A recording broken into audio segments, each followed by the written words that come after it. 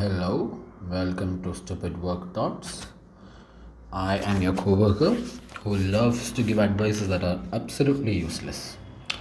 So, today's my stupid work thought is if you're pissed off with one of your coworkers, just piss them off. Now, I'll say why. If you shout back, it's not good. It's against HR policies and things, right? But if you piss them off, they can't shout back at you also because that's also against HR policies.